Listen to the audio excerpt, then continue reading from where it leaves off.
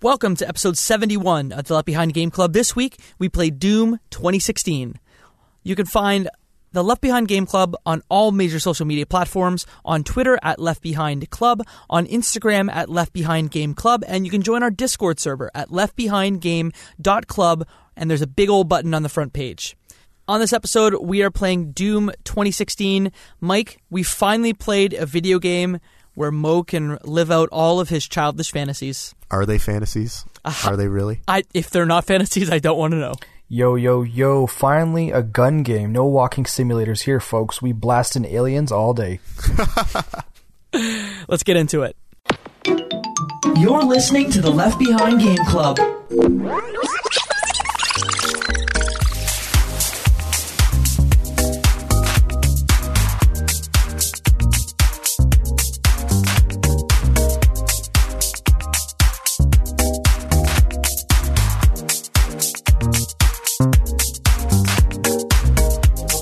Welcome to the Left Behind Game Club, our never-ending attempt to make sure that no game is left behind. I'm your host, Jacob McCourt, and today I have two friends with me. The first friend, you know him, you love him. His name is Michael Ruffalo. I'm excited to talk about a great game. And here to talk about a great game with us is our second friend. He is the king of guns himself, Mr. Mohammed Murtadi. Yeah. Guys, it's time. We've gotten rid of all these walking simulators. It's time to take down some demons. Based on that intro, I'm kind of surprised that Mo didn't go into like the arms running trade, you know? I think I have to be Russian to do that, and I lack that's true. I lack There was the a moment. strength. There was a moment there No where... one would expect the Canadian though, right? It's like the best cover. You're right. It could be like a mule. Yeah, there was a moment there where we didn't think you were going to be able to record, Mo, and I think Mike sent a message in the Discord saying, like, no, this is a game for you. You absolutely have to be here and cannot skip, so we're glad to have you. Yeah, I think for everyone that's listening, I had some technical issues, so we've tried to fight our way, and I think we have a solution now to keep me on this particular episode. So thanks for accommodating, guys. Glad to be here. Hey, no problem. We are here to talk today about Doom 2016, developed by id Software, published by Bethesda Softworks / ZeniMax Media. It was released on Windows, PS4, Xbox One on May 13th of 2016, and Nintendo Switch on November 10th of 2017. Gentlemen, for those who might not know what Doom is, what is Doom? I might want to chime in here. In the simplest way possible, I feel like it's the quintessential, perfect, amazing first-person running gun, you're invincible shooting video game where you're taking down demons, the stereotypical bad thing in the world, and you're almost invincible in terms of ammo collection, in terms of strength, in terms of speed, very superhuman-esque, and I feel like it's the foundation on which other first-person shooters try to build themselves off of. Very, very much agree. You know, one of the very first shooting games, a classic, the original Doom being a classic, and clearly a big inspiration for all shooters that followed. Yeah, and for those of you who might not know, Doom, the original Doom, was released in 1993 on older platforms, so like on DOS back in the day. There was a Doom 2 released in 94, and then we got Doom 3 in 2004, which came out on like Windows, the original Xbox, and was actually just re-released on Switch and PS4, Xbox One, iOS, Android a few months back. So it's a game that's been around for a long time. What is your experience with the series, gentlemen? I think I want to say I played Doom 3, perhaps on a PC, early 2000-ish. And I'm surprised just because like I usually would stray away from like the scary jump bad guy type of video games. But that was the first time I kind of discovered the cheat code life, where you're able to kind of add invincibility and like God mode. And I think if I remember correctly, that's what kept me playing Doom 3 and kept me beating it, was because of that. That's all I really know. It was a shooter game that everyone kind of raves about, and I'm glad I actually was able to play it because it's pretty enjoyable this time around. Mike, what's your experience? I played the original Doom when I was a kid on PC, and I played just a very short memorable amount of Doom 3 with, I think the only things I take away from it were flashlights and monster closets. And then, I saw Doom 2016 be announced, and I remember it having a positive, reviews and response when it was released. But I never got around to playing it until now, and I'm really glad, we made it a point to play it on the pod. Yeah, and I guess I'm kind of the same as you, Mike. I played it on PC like very short, a very long time ago, and then played a little bit of Doom 3 on the original Xbox. I was very jealous of the PC players because they could get the like duct tape mod, which duct taped a flashlight onto your gun, which wasn't originally in the game. You had the Hello Kitty mod that you could add too. There's a lot of different mods. But I've wanted to play this game almost since we started the podcast because it is, from what I'm told, just like a classic fun game, and I would tend to agree with anyone who had that sentiment. Before I asked you guys about how you played it, did you kind of know the men behind the game, John Carmack, John Romero? Are those two names that you recognize? Who doesn't, honestly? John Carmack, a genius, a guy who his intellect is unmatched, a guy who hot rods Ferraris in his spare time. Creates his own aerospace company when he's bored. He is amazing. And then who also does not remember John Romero's amazing hair? I have an idea. I think I know someone who doesn't know. I don't know. When you mentioned them, I kind of was looking around hoping I was with you guys recording because I have no idea who they are. And I'm based off of Michael's rave review of them, I'm assuming they're very well intelligent, smart, funny, and everything people, and I'm assuming they were a major influencer in this game, and I'm glad they exist because they brought us Doom. Yeah, I think they were like a 2-man team that built it. Yeah, wow. I think it was a 3-man team. 3-man team, yeah. And then, I know I said some of John Carmack's accomplishments, but I think we should also add that he was one of the original pioneers in VR. And figuring out how to make it so that way people don't throw up when they look at it, and how to bring it to market. He's one of those amazing guys just to hear him talk. And he's now a CTO at Oculus Facebook now. And if you want a fun video, and I'm sure, Mike, you've seen this video, but I remember when he was going around to E3, and I don't think he was actually officially with Oculus yet, and he was just bringing people into a curtained off area at E3 and was just showing them his new prototype VR when he was super excited about it. There's a great video, I think it's a Giant Bomb video, where he takes Brad Shoemaker in to play with VR back in 2012, and it's a really fun watch. The third name is Tom Hall, and again he was the third guy on it. So that's what we know about Doom, about Romero, about Carmack, about Hall. How did you guys play Doom 2016? I was on mouse and keyboard on Steam. Playing it that way. I wish I had my Xbox Elite controller because I feel like the rumble would have been incredible. Luckily, the sound kind of compensated for it, and that's how I played. Mike? I played on my Xbox One with my Elite controller. Oh, jelly! And had a really great time. Jacob, what about you? I played it on the Xbox One as well, on Game Pass. I had a sealed copy. I'm pulling another Jacob here, but I had a sealed copy on PS4 that I didn't use because I played it on Game Pass instead. So maybe getting rid of that sealed copy. But I played it just on the regular Xbox One controller and had a great time with it. So we've talked about the guys behind it. We've talked about what Doom is, what our history is. What does Doom play like? You know what? I watched a review on Doom, and I think the wording of the review, this one review comment explained it really well. They said this isn't a first-person shooter where where you have to survive waves of demons. It's a first-person shooter where the demons have to try and survive you. So you're essentially you're a super fast. Yeah, it essentially covers it. You're essentially not a super powered, but you have that very quick, agile movement compared to some of the realistic first-person shooters. You're running around, finding weapons, upgrading weapons, and just unleashing everything that you have to take down demons.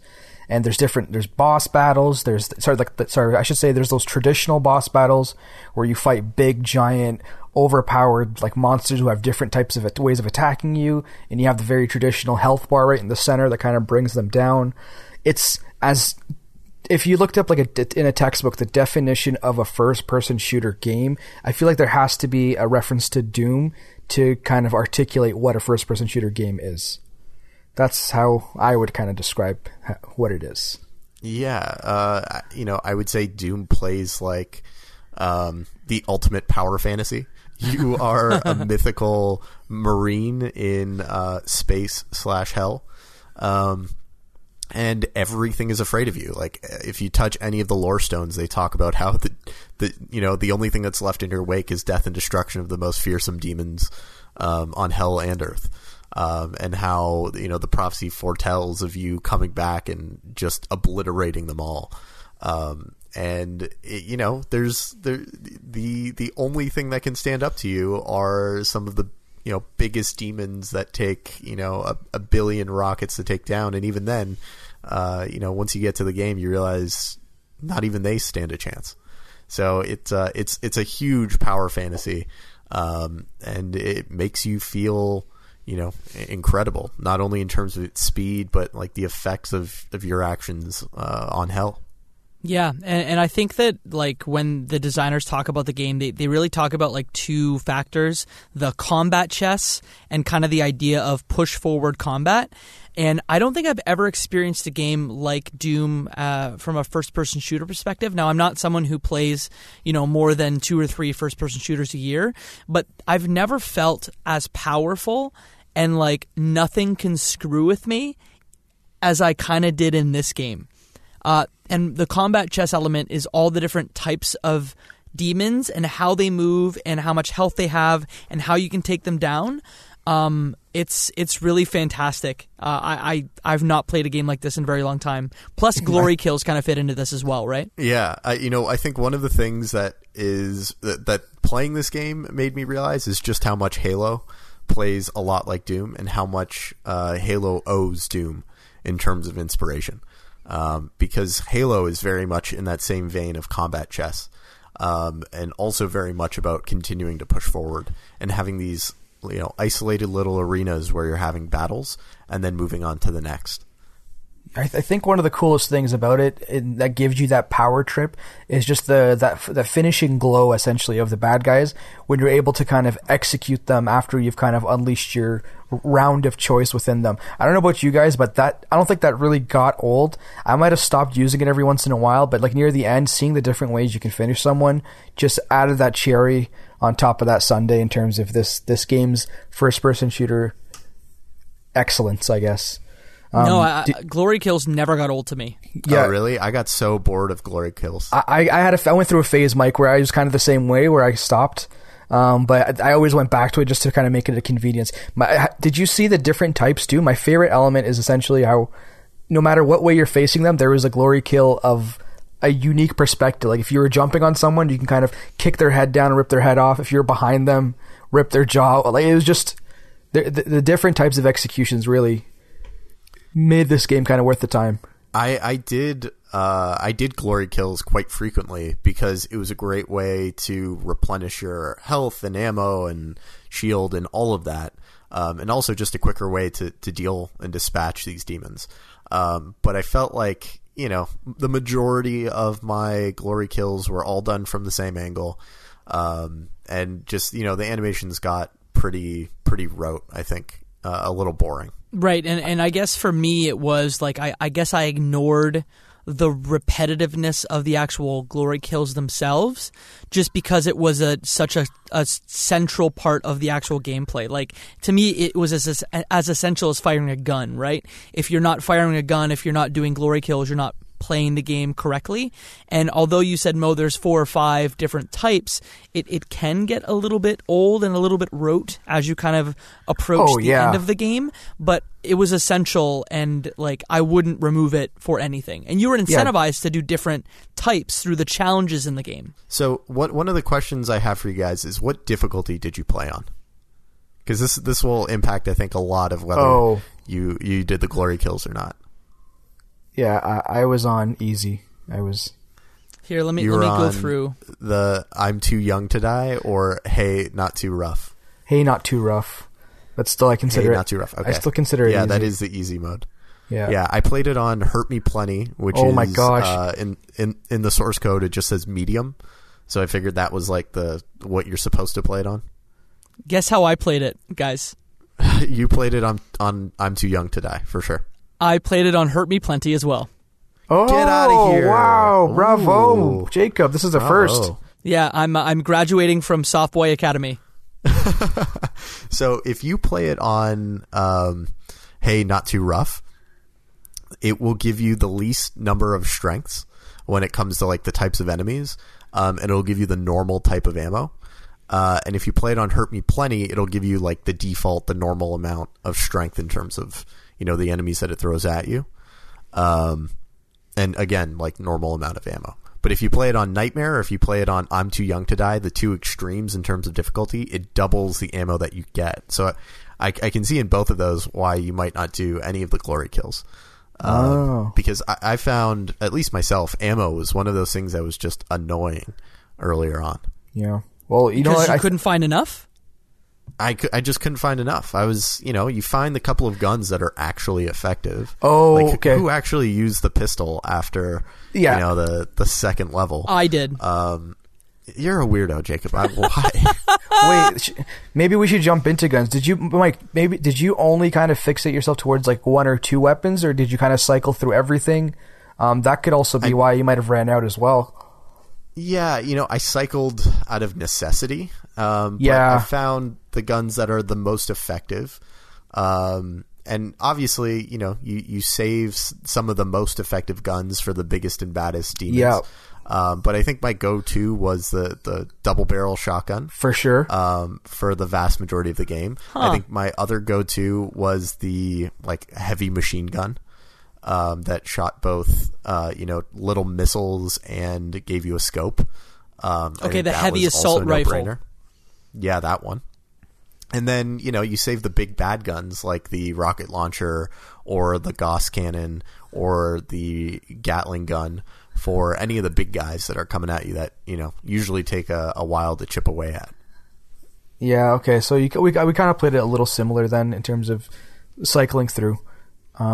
Did you guys have any particular favorite weapon? I think, Mikey, did you say the double barrel was your go-to? Double barrel with all of the upgrades, it was so powerful. Yeah. Like so powerful. And I think there's a rune that you can get that allows you to reload twice as fast. And that just, I mean, like the one disadvantage of that double barrel is that, you know, there's some time between when you shoot and when you have to reload. So if you can do that twice as fast, it's like unreal. I found though you don't really need it because you're so mobile yourself. Like you can jump around, move around. Where the reload, is annoying, but I didn't find it too bad. Jacob, what was your kind of go-to weapon? So it's funny because I guess I'm a weirdo because I didn't use the super shotgun almost at all. I used the regular shotgun, I would say 80% of the time. Yeah. And that's because I used the explosive shot, like that The grenade launcher with it. Because you could use that, it would only cost you one ammo. So, like, apart from waiting for the explosive shot to recharge, you could use it as many times as you had ammunition. So, I was using the shotgun, usually to start encounters like the imp. So, like, the feeder enemy would come out. And, like, I got really good at charging the pistol and getting a headshot. So, I would use that to, like, headshot imps really quickly to save my ammunition. And then I actually used the Gauss cannon a lot, the rocket launcher a lot, and the chain gun a lot. Oh, okay. So I did something I do with every single weapon game or like RPG style where you can upgrade weapons is as soon as I start getting weapons or before I start getting weapons, I look up online. What do I max out? What is the most overpowered? I never kind of feel it out in the game. I always try because I've had those traps where I've kind of put all my eggs into one basket and realized, I just upgraded the worst gun in the game kind of thing. So yeah, Mike, it's funny you mentioned that twin barrel because that was like mentioned several places where it's like twin barrel's the best when you get it. Upgrade that, like that's the best one. So I used that a lot once I got it, and then the heavy machine gun with the rockets was my personal favorite just because of I don't know if it was the animations or the little rockets sprouting out from the side. It kind of looked the coolest, and I saved everything else for the the big bad guys, because I feel like rocket launchers are in every game just always overpowered, and you kind of always want to save them as much as you can. Same with the Gauss, which I called the railgun every single time. Is this a good place to kind of talk about the weapon upgrade system, the weapon mods you can get, Sure. as well as kind of the limited use weapons? Yeah, I think like the chainsaw and stuff. Yeah, so in the game you can collect these like weapon mods, and you actually have to go in the environment and find these like little robots that have an upgrade pack. I only found about 7 of them, and I guess you can find like 14 or 15 of them to get all of the upgrades. But essentially you're set down kind of 2 paths on most weapons where you have to choose between either a scope or a missile, or you have to charge between a remote detonator and a lock-on burst. So Yep. I got 1 upgrade for all guns and then 2 upgrades for another. What were some of the upgrades, or the weapon mods rather, that you guys went and used? I think for the Gauss cannon, the like zoom in charge scope was one. The other one, I think the mini rockets as well on the heavy machine gun.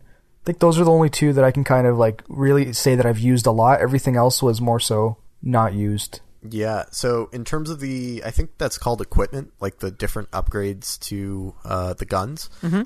So I unlocked all of them, and the ones that I used the most, I think were largely on the heavy assault rifle. I used both the scope and the little barrage of rockets, context depending.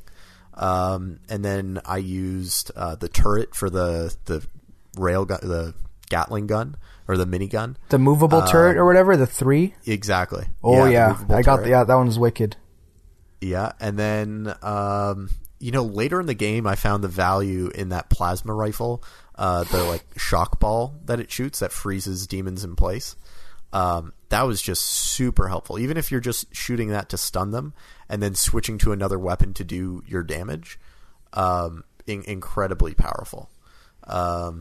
And then lock on with the rocket launcher. I tended to switch around and play with a little bit of everything. I think the one that I found the least usage on was the standard shotgun once I unlocked the double shotgun. The standard shotgun, even with the triple burst or the explosive impact round, both of those just weren't as useful use of ammo compared to just pulling out the double barrel. It's funny you mentioned that, because like in those like reviews of like what's the best gun, they all mentioned like once you get the twin barrel, just ditch that single pump action shotgun, because it's just not worth your time. And it's so funny, like you figured that out naturally, Michael, and then Jacob figured out the polar opposite. He's like, it's the best gun in the world. Yeah, So well, I got both upgrades for that gun. So like I committed to that weapon, and now I'm almost thinking, and again, it's kind of why what's fun about these podcasts is seeing where we differ and where Jacob should probably learn to read some internet before he plays a game like Doom. I don't even think you should even say that. I think it's more so like give kudos to the designers for creating a game where any like gamer can figure out their path and figure out a gun to use for their own like entertainment. Like, right, you like that pump action, and Mike liked the twin barrel. I thought of Ratchet and Clank and like the weapon diversity. I know like literally polar opposite games, but like I thought of the weapon upgrade paths and the satisfying nature of playing that game for the weapons in this game. Yeah, I hear you. Yeah, and then beyond the weapons we talked about, there's the chainsaw and the BFG 9000. Oh, right. What great limited use weapons. I used the chainsaw, I think not as much as I probably should have. I was continually running up against additional like gas canisters to reload my ammo there. And the same thing for the BFG. I didn't realize what the BFG ammo looked like for a long time, just because I didn't know how to pull it out and use it. And then once I did, I just didn't use it enough. I felt pretty good about my standard arsenal of weapons. It was actually super embarrassing that I got the BFG and then switched weapons and could not figure out how to pull it back out, and just ended up playing through the game for a good chunk before I figured it out. Oh man, because that weapon is so satisfying to use. Yeah, it really is. But it's also It is, but at the same time, I'm not a huge fan of the overpowered single shot, anything dies kind of weapons most of the time. Like it's a nice novelty thing, but that kind of destroys the gameplay, I think. Like it's a good to have, but I don't want to use it as like a primary. And I'm glad the ammunition was hard to find for chain. And I never really used the chainsaw that much either, Mike. I'm on the same page as you. Yeah, and I would only use it when I was low on ammunition, kind of like you guys probably would.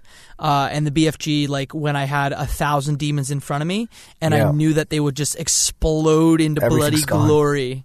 Should we talk about bosses? Yeah, let's talk about bosses. Unless you wanted to talk about the powers or the runes before we did that. So I did pretty much every rune trial that I could find. But I found that, like, as much as I think I unlocked all but 2 of the runes, I maybe only might have missed 1. There was only 3 or 4 that I liked, or that I thought were going to be useful in my, like, style of playthrough. And I wish I could remember exactly what those were, but I just remember picking those, ending up completing the challenges that were associated with each, and then not really changing them for the majority of the game. Did you guys find the same thing? Yeah, I totally did. I only did 4 of the rune trials, and that's because I guess I mainlined a little. I guess I didn't go out of my way to look for runes, so I ended up with the vacuum, the equipment power, the in-flight mobility, and another one. But I ended up just using the vacuum and kind of the in-flight mobility, so I could kind of control my jumps. And beyond that, like they didn't have much effect on my gameplay, but there are some I wish I had. Like the ammo boost could give you a chance once you got mastery to get BFG ammo, which would be incredibly useful for this game. That would be really helpful if I ever was low on BFG ammo. Right. I rarely used it. I think I used it a couple of times near the end of the game where I was just overwhelmed and swamped with like the Baron of Hell, running down at me. And having like a bunch of the Mancubus like style enemies, both the green and the red ones, shooting stuff. And that was really the opportunity. I'm like, okay, well, it's time to clear out this arena a little bit. Let's make some space so I can go, get some more ammo, get some health pickups, things like that. Mm-hmm. And that's when I found that I ended up using it. What demons did you guys find were most interesting? I really liked the pinkies. The little rhinos. Yeah, and the design on them was so much different than Doom 3. I don't know if you've seen the Doom 3 pinkies, but they had like their lower torsos were like robotic, whereas like these ones are fully fleshy, and like they were so annoying because they took so much to kill. They rush at you, but they were just kind of adorable. Jacob and his demons from hell. Yeah, Pinky's so cute. What I found with all of them was that they had consistent weak spots. Like the head was always a weak spot, and then somewhere in their back was a weak spot. And I found that with the double barrel shotgun, you could kill a Pinky in like 2 or 3 shots if you sidestep them like a bull when they ran into a wall and shot them in the back where their tail was. The problem was, though, if one of them kind of came in from behind you or out of your line of sight, because sometimes you'd get rammed and like fly a couple feet and go, what the heck, Pinky?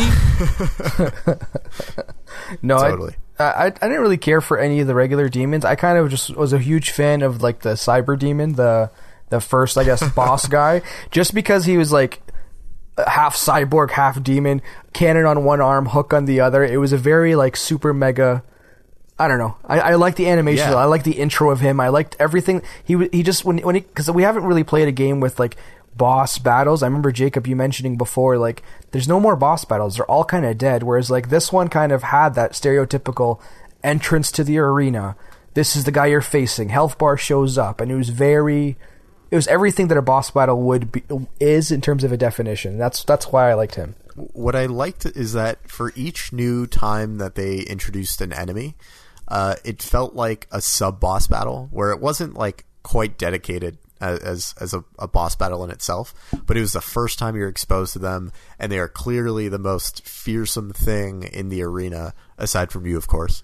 And so it's, kind of figuring out what their attack patterns are, how do you deal with them, how much damage can they take, how do they behave, and then you just end up finding out that they're just part of the low level of demons that they throw at you until you hit something like the Cyber Demon. Yeah. Where, I know, Mo, you almost definitely did not read any of the codex entries on Come on, these come demons. on now. But what do you think? But okay. Look, I was giving you a little bit more credit than I should have. Yeah. You definitely did not read any of these entries. No. But if you read the entry on the Cyber Demon, it is so cool. It's like reading about the Hulk, where it is like just pure rage, and the only thing they can do is keep it in suspended animation until they have greater technology to like calm it down or control it, because nothing can stop it.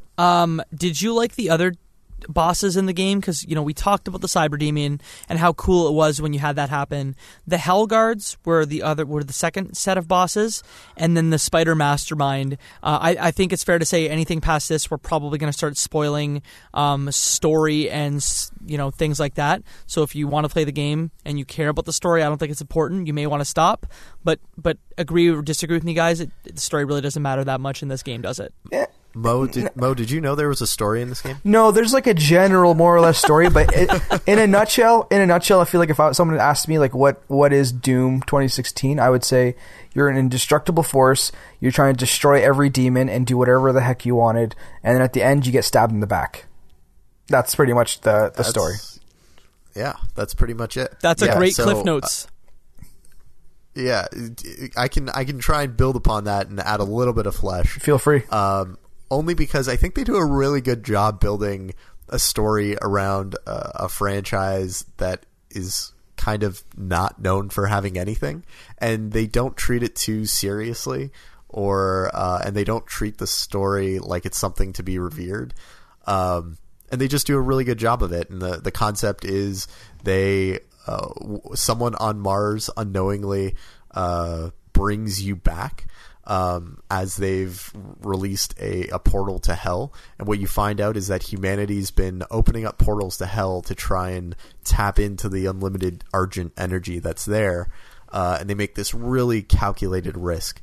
And one of the scientists that was part of this gets incredibly corrupted by it. And another, Dr. Samuel Hayden, who, as far as I can see, is just a robot or an AI, ends up, guiding you through taking down this corrupt scientist, and closing all these portals to hell until you get to the very end, where he says, I've seen your motivations, and you would just want to destroy every demon, not just the demons we need to. And there's still a calculated risk that we have to make with these portals to hell. So thank you for your service, but I'm going to send you back to hell for now while we continue to try and make this work. Yeah, that's a really good book report. Just so you know, Samuel Hayden lost his original body to brain cancer, and he was now put in an android body. And that's something that's never touched on from what I remember, but that's just what Dr. Samuel Hayden is. I think that's really cool. Yeah, and the indoctrination stuff from Mass Effect kind of comes in a little bit. I appreciated the story and how simple it was, but also like the game nodding at itself and going like, yeah, this story's really dumb, but like we understand it's dumb, so we're gonna have fun with it. Like the first thing that happens in the game is you see like a very wordy screen explaining things to you, and your Doomslayer literally just breaks it, and he's just like, I don't care, bah! And that's how the game starts. It was a hell of a way to start. Yeah, it's like absolutely. It's like they deliver exactly what they're selling. It's not like they don't oversell a story. It's exactly what you want, exactly what you expect. It's nothing more, nothing less. Like a shooter above all shooters. Story is there, not going to blow you away, but it's a placeholder for the game. Like it's very well done, very well done. Yeah. You know what really impressed me about this game though is the sound. Yes. I don't know if you guys felt the same way. Exact same way. So maybe hopefully I'm articulating it the same way as you're thinking, Jacob. But it's the way when I was consuming it, it was essentially like it was same thing with like they're delivering what they're selling. It's like you're expecting to be in like a demon world. The blasts have all corresponding effects. Anything that sounds like it's going to be a big monstrous like cannon shot sounds like a big monstrous cannon shot. It wasn't. It was very. I don't know. I can't explain it the way I want to, but it sounded exactly how it looked, and it looked great, and it sounded great the way it was like you're going through the game. Yeah, and that's from both like a sound effect perspective and also from like a music perspective, which like I am not like a progressive rock heavy riffs. Or heavy metal guy at all. But I walked into a used game store in Toronto, and this story is relevant, so play with me for a second. Called ANC Games. I walked in, guy asked me what I was playing. I said Doom 2016, and he says the coolest part about that game is as demons move in and out of the environment. So like let's say they go into another room, the music will actually shift and change between different channels to accommodate the fact that monsters aren't in the same room as you. Oh, cool. So like they do some really cool stuff with sound and music, and like look, this is a big dumb video game and it's great. And the soundtrack like really matches that in like the best way possible. And I think you mean that in an endearing way, a big 100%, 100%. Yeah, I love this game. This is totally like it, but it is what it is. It wears its heart on its sleeve. It is a very simple game to understand. But yeah, the music and sound effects kind of are there to match. Graphically, did you guys like it?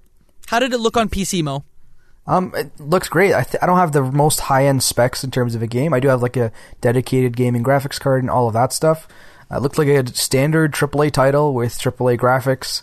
I wouldn't say it was like PS4 Pro Horizon Zero Dawn-esque, but at the same time, it was very arcadey demon shooter game with pleasant graphics that I expect from a AAA title of 2016. Yeah, they made the most of I think the art style and the graphics that they had. Yeah, overall I thought it was really great. Mm-hmm. I also really liked that they broke up a lot of the shooting sections with interesting like jumping puzzles and maneuvering puzzles. And I thought those were the areas that the game looked the best. Like when you're trapped in like I think trying to unlock the BFG, and you have to jump through like Mission Impossible style lasers and stuff like that. I thought that looked really cool, and I thought it was a fun way to break up kind of the monotony of just killing wave after wave of demon. And those jumping puzzles could have been very bad. Yeah, absolutely. But I think like in the same way that like Mo was saying, you can move really fast. I think the controls are really tight, and you feel like you have a good sense of how to maneuver your character. Yeah, you're in control every time. It's not like it's very precise and very fast, but it's not overwhelming where you feel like you're losing control. Yeah, but in my memory, this is the fastest my player has moved in a first-person shooter from what I can remember. You know what it is? It's because modern like first-person shooters, especially, they make a very like active point of like making the character move as if like a normal human would move with steps. So if you pivot, you're not quickly pivoting right away. It's almost like as fast as someone would fast shift their legs. If you ever see those videos when they're previewing like the PS4 generation like sports video games like NBA and 2K, they talk about how like the actual character is not rotating on like a circle. They're actually moving their legs or showing that they're moving their legs before they change direction. Whereas this one, it's like you're on one single pivot and you're moving XY directions no matter like where your legs are essentially. Yeah, it's kind of incredible how they remade the original Doom. Like it feels like the original Doom in like obviously it's an old like DOS era game, but like they almost use that as the inspiration for how it looks, how it feels, how it plays. There's no reloading, there's no cover, there's not really a story that's that important. I just was really impressed by the game. And Hugo Martin, who's the creative director on the game, like, he obviously had a design hand in it. He designed the Jaegers from Pacific Rim and worked at Naughty Dog before, so I can kind of almost in my mind see like some of Pacific Rim's design like permeating this game, just in the way that like robot suits surround fleshy demons. It's like they brought something back from the past that maybe people forgot and actually delivered. It's like essentially what our podcast's mantra is, like, no game left behind. They felt so passionately about it that they remade it to ensure that it wasn't left behind and it still exists today. And hopefully we're kind of doing the similar service, bringing it to 2019 and hoping people can play it again. Yeah, did you know the history behind this game? And I don't want to spend a lot of time on it, but this game had a really tumultuous development cycle. Like, Mike, do you remember this one? I just vaguely. Do you want to fill in the story? Yeah. Do you vaguely remember when they were calling it Call of Doom back in the late 2000s? No, I don't. So if you want to look up more on this, I'll give you the 3-minute version, but NoClip runs a great documentary series on YouTube. It's 3 parts. You can check all of this out. But essentially they announced it at QuakeCon 2007, and it was supposed to be a heavily scripted military shooter. And this was via information leaked by Kotaku. They called it Call of Doom because it was so militaristic. It was supposed to be very scripted. It almost reminded me of the Resistance series when I looked at it really quickly. It, went through a lot of change, didn't like the way it was turning out. They kind of rebooted it, and at Quake 2014, that's when they showed it as Doom, like, as it currently is, and they showed it to a room at QuakeCon, told everyone to put their cameras away, and said, we are going to show you this game. Please do not put it on the internet. This is a gift to you. You are seeing this first. Nobody leaked it. And they showed it to that room, and the room just erupted because they were so happy of kind of how the game was had morphed from something that they may not have wanted. It looked a lot like Rage, if you remember Rage on the id Tech engine, to something that we have today that is really, really fantastic. Did you guys play the original Rage? Can't remember. What's the TLDR? Rage. Mega Textures. That's a great way to describe that. It's like, have you seen Rage 2, Mo? I feel like I have played Rage or Rage 2, one of them, because they sound super familiar. Rage 2 came out last year, and Rage came out like in 2009, if I had to guess. Mm-hmm. And it's like desert. It's like the Mad Max video game that just came out last year. Oh. Maybe not then. Mega textures, you vehicles. You sound so disappointed. Yeah, because the guys are so excited about it.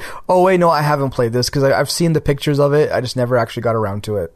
Yeah, it came out in 2010. So there's your quick history lesson. Like I said, you can find that NoClip documentary on YouTube. It is really great, and it goes into the design and the history of this game. Was there anything in this game that you guys didn't like? Because I have one thing that I want to share. Yeah, I think the only thing I didn't like was the Nintendo Switch sticker price for this game. Because maybe I'm just being ridiculous, but $69.99 I thought was pretty insane for a remake, but maybe that's just me. Besides that, I thought it was exactly what we asked for. Or not asked for, but what we were expecting, like we've articulated so many times at the podcast. I can't say one particular thing kind of irked me or like pushed me the wrong way. I think it was a solid 8 out of 10 style game. Hey, Mike. I'm here. How were the load times? I don't remember any load time. Oh, actually, yeah, they were really long. Yeah, they were real bad. I was gonna say, like, it was there were really long stretches of like level, but in between levels or when you die, it would just it would hang at 95 or 99% for a long time. Yeah, and those load times, like when you were loading up fresh, it could take up to 45 seconds on the console versions. And on the PC, I don't know if Mo probably didn't have this problem, but even when you had to reload from dying, like so I was bad at jumping puzzles, right? So like sometimes I'd have to reload 6 or 7 times. It would take 15 to 20 seconds to reload the game. So that's my only knock on this game is the load times on console are not great. Yeah, so my only complaint, I wish I could have played the Switch version. Like you, Mo, I grabbed my Switch and said, cool, I'm going to buy this on Switch. And I would have totally bought it for like $29 or $39. 100%. I wanted to play this game on Switch for the pod, but I saw that sticker price and I said, okay, I'll just get it on PC for a third of the price. Yeah. Do you guys have any more comments before we take it to some user-submitted questions? No, let's get right to it. Okay, so we got 4 questions that I want to share with you guys. So we'll start with one from @Martin de la Orden. He says, "Did you guys try the multiplayer mode? Is it worth the purchase?" That came in via Twitter. That's so funny. I remember hovering over that multiplayer mode like, I should probably check this out. But I never actually did. I just mainlined that campaign. And I just assumed that no one was playing that multiplayer still. Yeah, we might have done a disservice, but usually with our pods too, whenever there is a multiplayer portion, we should maybe make an active effort to try it. But same thing, Michael. I powered through this in maybe 3 sit-downs. Like, it was definitely try to get the game done great. try to get the game done for the podcast. So I went into the multiplayer and checked it out. It split into 2 sections, snap maps and regular multiplayer, and they were both like almost separate executables that you had to load in separately. Snap Maps is like their version of like create your own multiplayer, like modded levels, which was cool. Totally not for me. It seemed interesting to be able to let you develop new levels. And then multiplayer on Xbox, no one was playing multiplayer. I tried, nobody was playing it. So I can't say for sure, but just know it was developed by separate teams. So the quality on it may be a little bit different. I want to say Certain Affinity did the here we go. The Switch version was done by Panic Button, and I think the multiplayer was done by co-developed by Certain Affinity and Escalation Studios. So just be wary of that. Next question we have is from Andrew Percivali. He has been on the pod before, so hello, Andrew. He asked, what sensitivity y'all use? I'm maxed out. Sneaky face. Oh, I was on default. I never really usually play around with sensitivity. Maybe I should have. Mike? Yeah, I played on default sensitivity, and I found it was, I think even then, a little too sensitive for me. I was often overcorrecting. But that might just be because, I'm used to the sensitivity in other games that I play quite a bit. Yeah, and I was also default. I didn't even play with it because if it was any faster, I would not be able to easily shoot people. Third question. It is really sensitive. Yeah, very sensitive. Third question from Twitter is from a friend of the pod again, Travis Colnut. He asks, Doom guy for Smash? ? That came in via Twitter. Whoa. Oh, that'd be so cool. But then again, isn't that like Samus? No, I guess not. Kind of in a way, but like, how do you have anything beat Doom Guy? Right? Like, it just wouldn't be right. Mm-hmm. But it's kind of like having something beat Goku. No. I think it kind of works, though, because think of it. He's a Doom Slayer. He's not a Mario Slayer. He's not a Pikachu Slayer. So he has the super ability. Are you telling me that like Mario is more fearsome than all the demons in hell? Well, combined? he is also Dr. Mario, so any injuries he can heal himself. Bam, life hack. We win. Okay. What weapons would he have in Smash? That's what I need to know. Probably super shotgun, rocket launcher, and assault rifle? He would be built exactly the same way I think Snake is. Yeah. Or, like, I feel like it's a Samus build, but, like, with different animation. Like, he has the rocket, he has the bomb drop, he can have, like, a charge-up shot. I don't know. But with different guns, obviously. Yeah, I mean, I could see that. I just think that, like, the Snake, throwing the grenades, shooting a shoulder-mounted rocket, shooting a mortar, being a heavy character as opposed to a lighter one like Samus. I think those all fall a little bit more in line with how I think of Doom Guy, but like a mix I can between also the see two. where you're coming from. Yeah, mix between the two. I think I'm just doing it from a visual perspective. It just seems like a armored suit kind of thing. But yeah, that's a great question. It got us going though. One more question. I'm down also, Adam.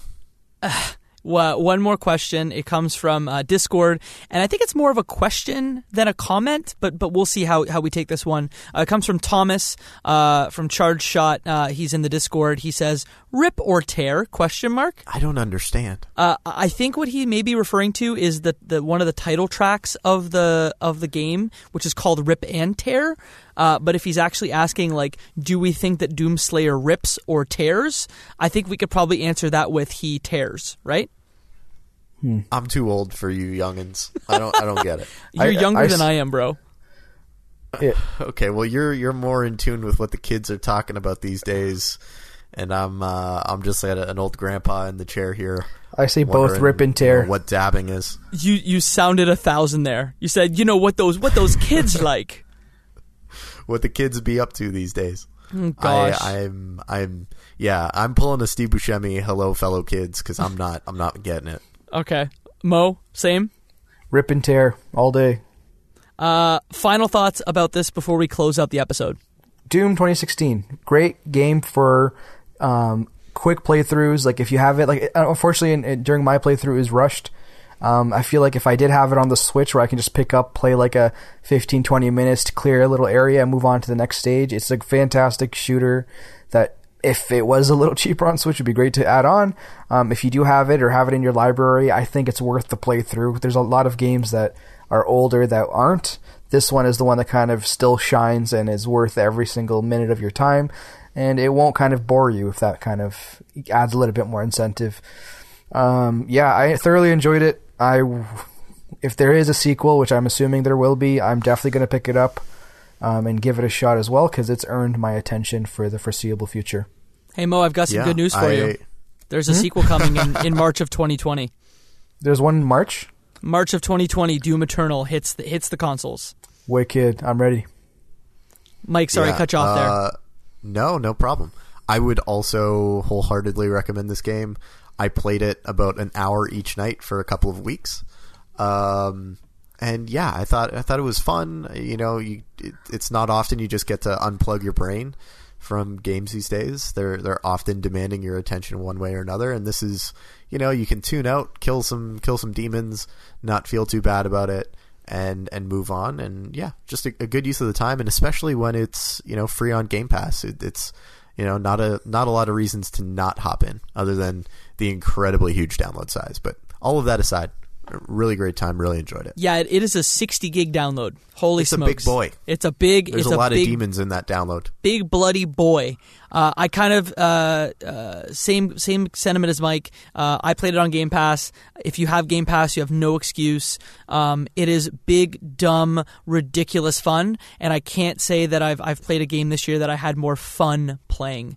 It may not be the best game, but I had the most fun playing this game. So that is a big recommend from a guy who does not usually play shooters. 100%. Mo, if people want to talk more about Doom 2016, where would a good place to do that be? The great place is our Discord server that we have up and running, where we have all of our past guests and hosts kind of living in there, chatting about new games, the current podcasts we're talking about. And you can find that with a direct link on our current website at leftbehindgame.club. We have a little button that if you click, it'll direct you directly to your Discord server and have you join our club. And we'd love to kind of chat with you. We're on there all the time. So if you want to direct message us, give us a shout or say something, we're there, we're living there, and we're glad to meet you. Yeah, and if you ever want to join the discussion about the supremacy of Luigi over Mario, the greater of the two Mario brothers, feel free to join and join Team Luigi. I wish I was in the same room as you, Mike, so I could take the microphone away from you at this one moment. Team Mario for life. And then beyond that, we just want to say thank you and hello to any new listeners that may be joining. We were just recently featured on the iTunes new and noteworthy section in Canada. So if you are listening to the show for the first time, thank you. There's a big catalog for you to listen to.